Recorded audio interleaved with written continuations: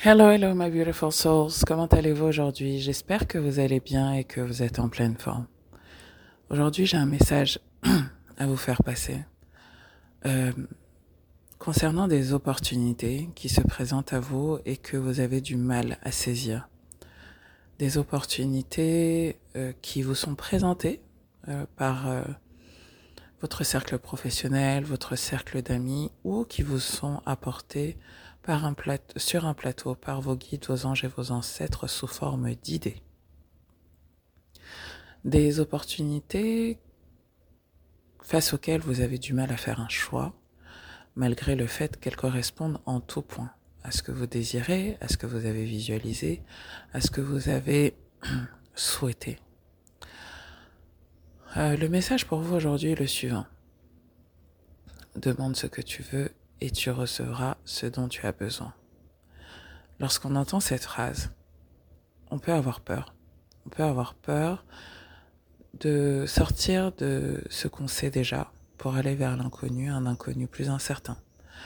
Un inconnu dans lequel on a le sentiment, a priori, de ne pas maîtriser les choses et un inconnu dans lequel on a peur de perdre certaines choses.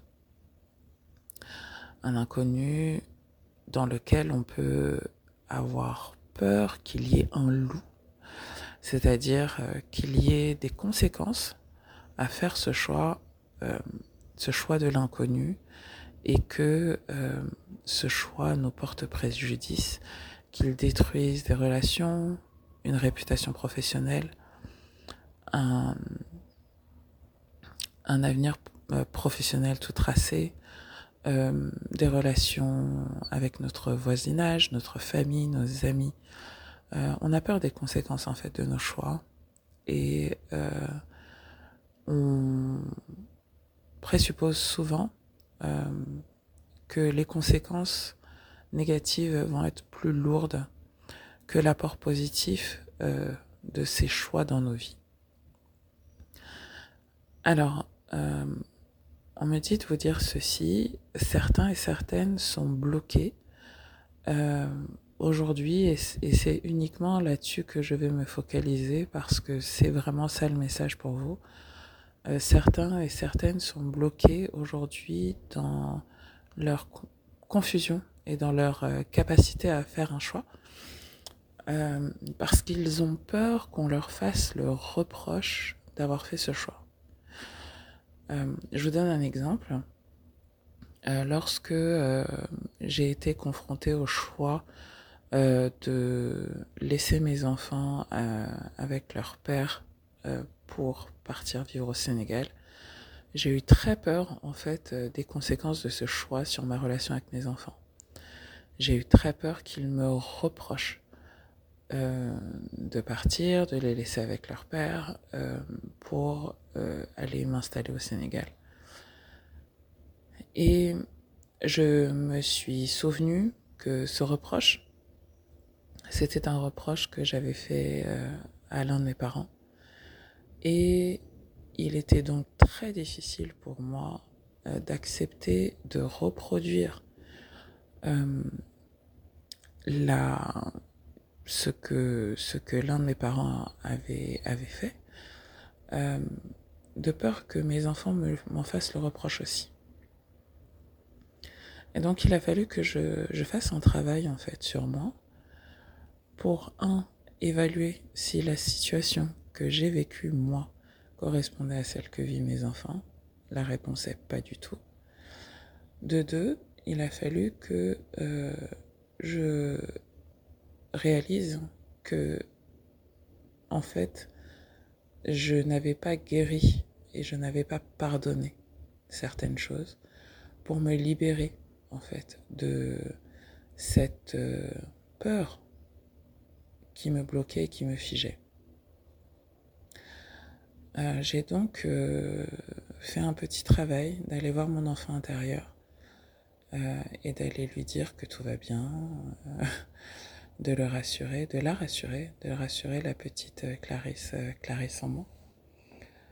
Et la jeune fille aussi, qui avait associer certains choix de ses parents à certaines choses qui étaient arrivées dans sa vie.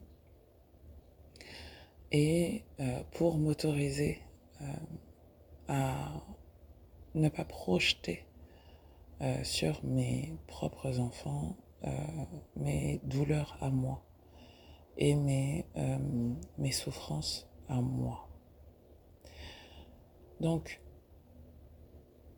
le message pour vous aujourd'hui, c'est si vous avez peur de prendre une décision, n'est-elle pas la résultante de cette peur d'un reproche que vous faites à quelqu'un dont que vous n'avez pas exprimé, que vous n'avez pas tiré au clair? Ça peut vraiment vous être utile en fait de comprendre les motivations, les motifs de la personne à qui vous faites le reproche, pour vous rendre compte que en fait les personnes autour de vous ne vous feront pas ce reproche. Alors ils vous feront peut-être d'autres reproches, mais pas celui-là. Mais pas celui-là, parce que ça c'est vous, votre mental et votre psyché qui projetez vos propres souffrances, vos propres douleurs sur les personnes autour de vous.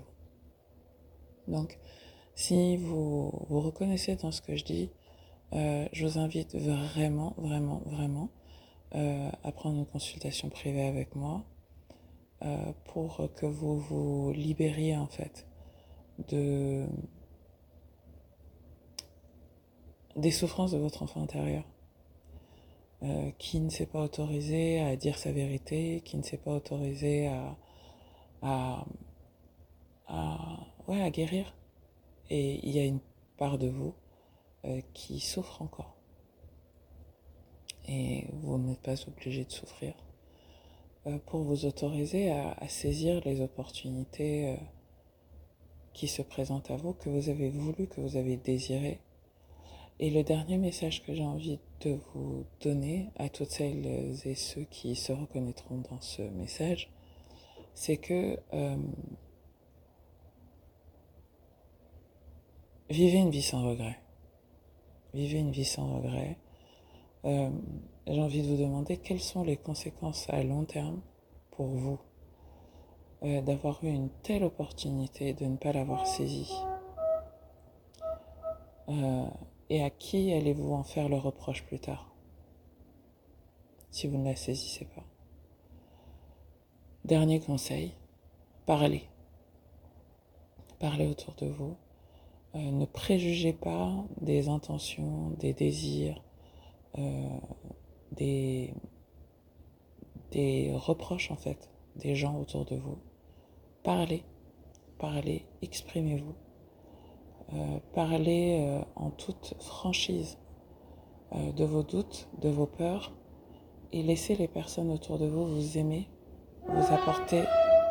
Désolée, le train a décidé de s'inviter dans ce podcast. Laissez les gens vous montrer à quel point ils vous aiment. Voilà, c'est tout ce que j'avais à vous dire aujourd'hui. Je vous souhaite à toutes et tous une très très très très très très très très belle journée. Et je vous dis à bientôt. Bye bye.